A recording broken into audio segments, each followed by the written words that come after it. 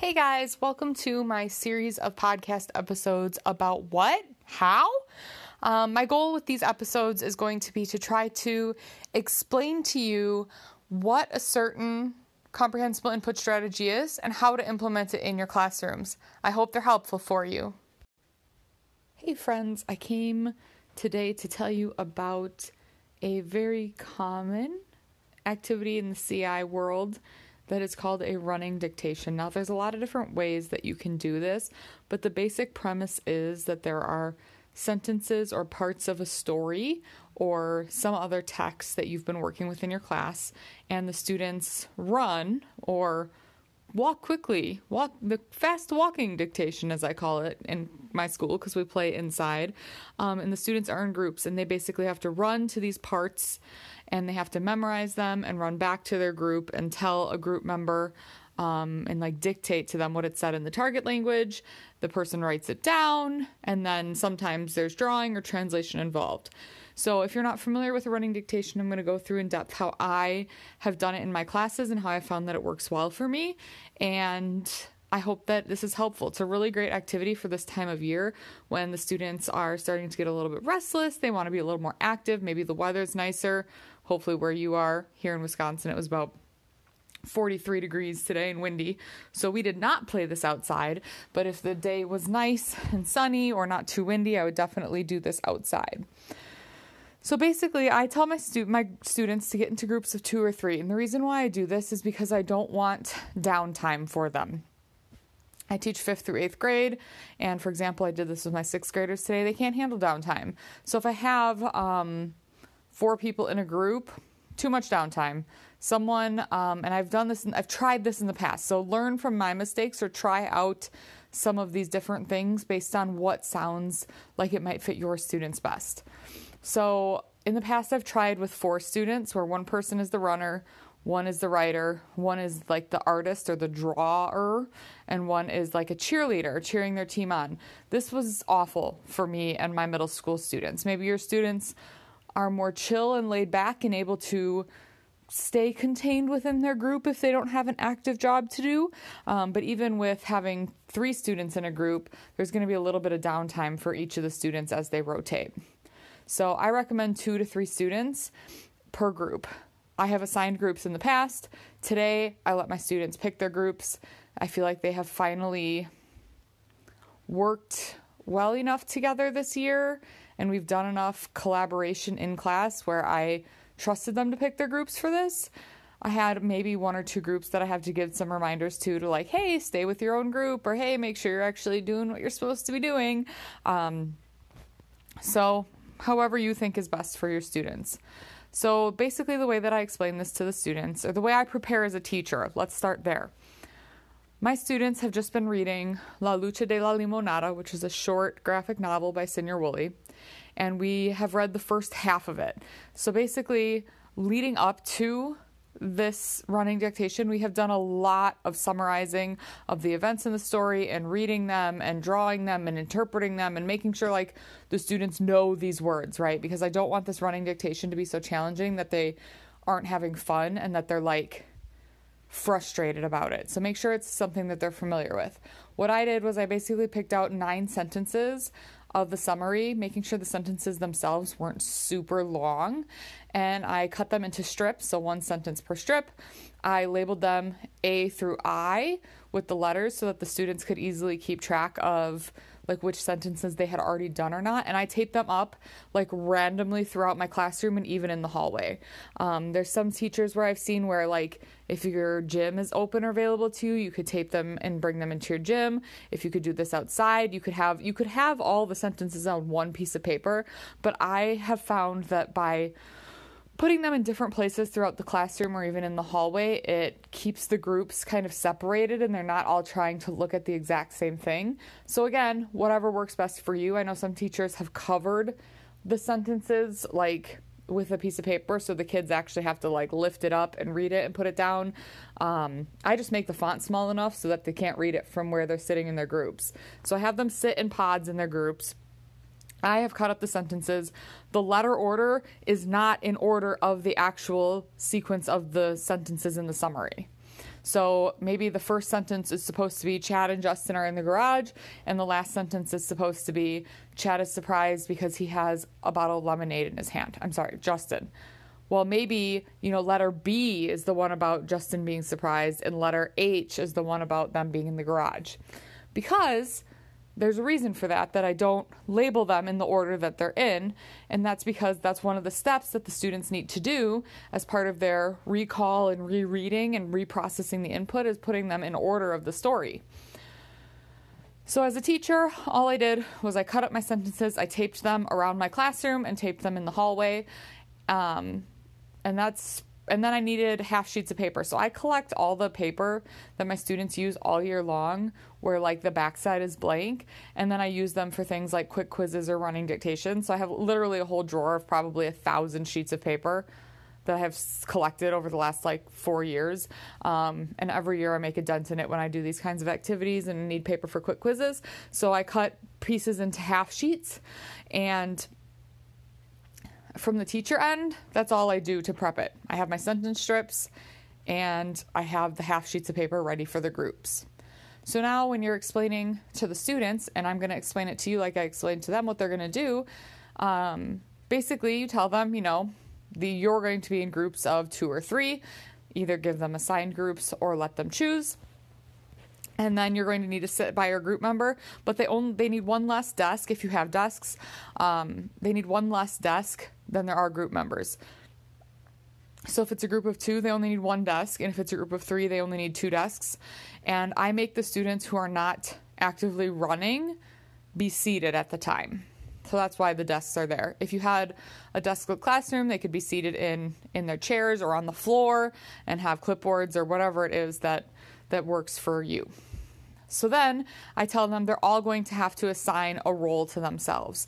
So if they're in groups of 3, the first person is the runner, the second person is the writer, and the third person is either the artist or the translator.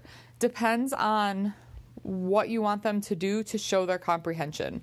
So I have had classes where they write the Spanish sentence on the paper and then they draw a picture to show their comprehension, but sometimes they're so concerned about getting done in time that they rush through it, and then you look at their picture and you're like, I don't even know what this is. So you could have them, instead of drawing a picture, right underneath the Spanish sentence or the target language sentence, have the sentence in English or in the first language.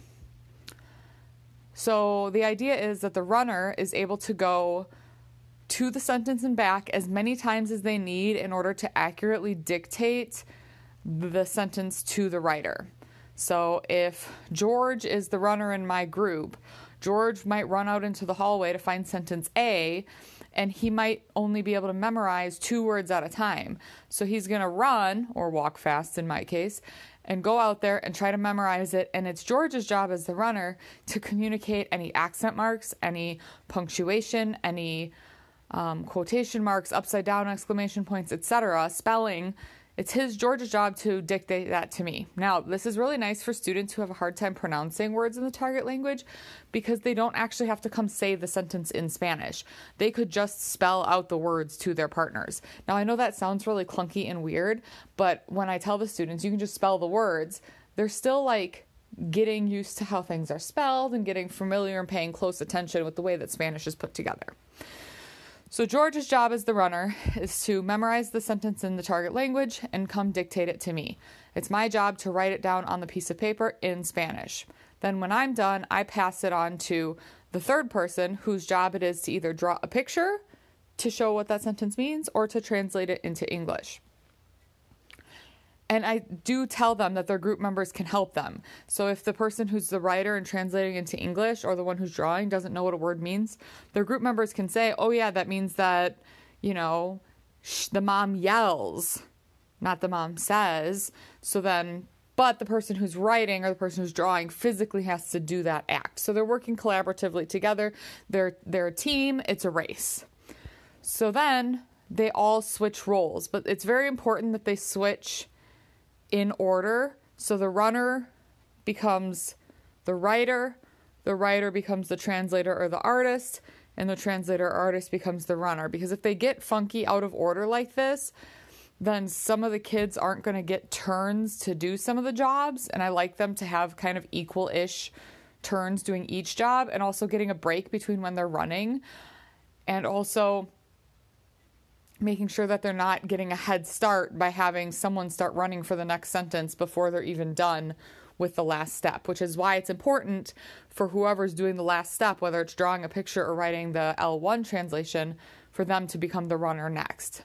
I have had a lot of hiccups in my class without making that clear. So just keep an eye on your groups when you're doing this activity. Even today, and these students have done this before, I was like, hold on a second, something seems off. Like, I don't think you are supposed to be the runner right now. So we took a minute, we talked about it, we fixed up the order, and then they got the hang of it. If your groups are only 2 students, then one person is the runner, the other person is the writer and or drawer, and then they just flip-flop running every other sentence. That way they get a break from it, because sometimes they go back and forth like 5 or 6 times and they start to work up a sweat. So give them a break. They get a break that way.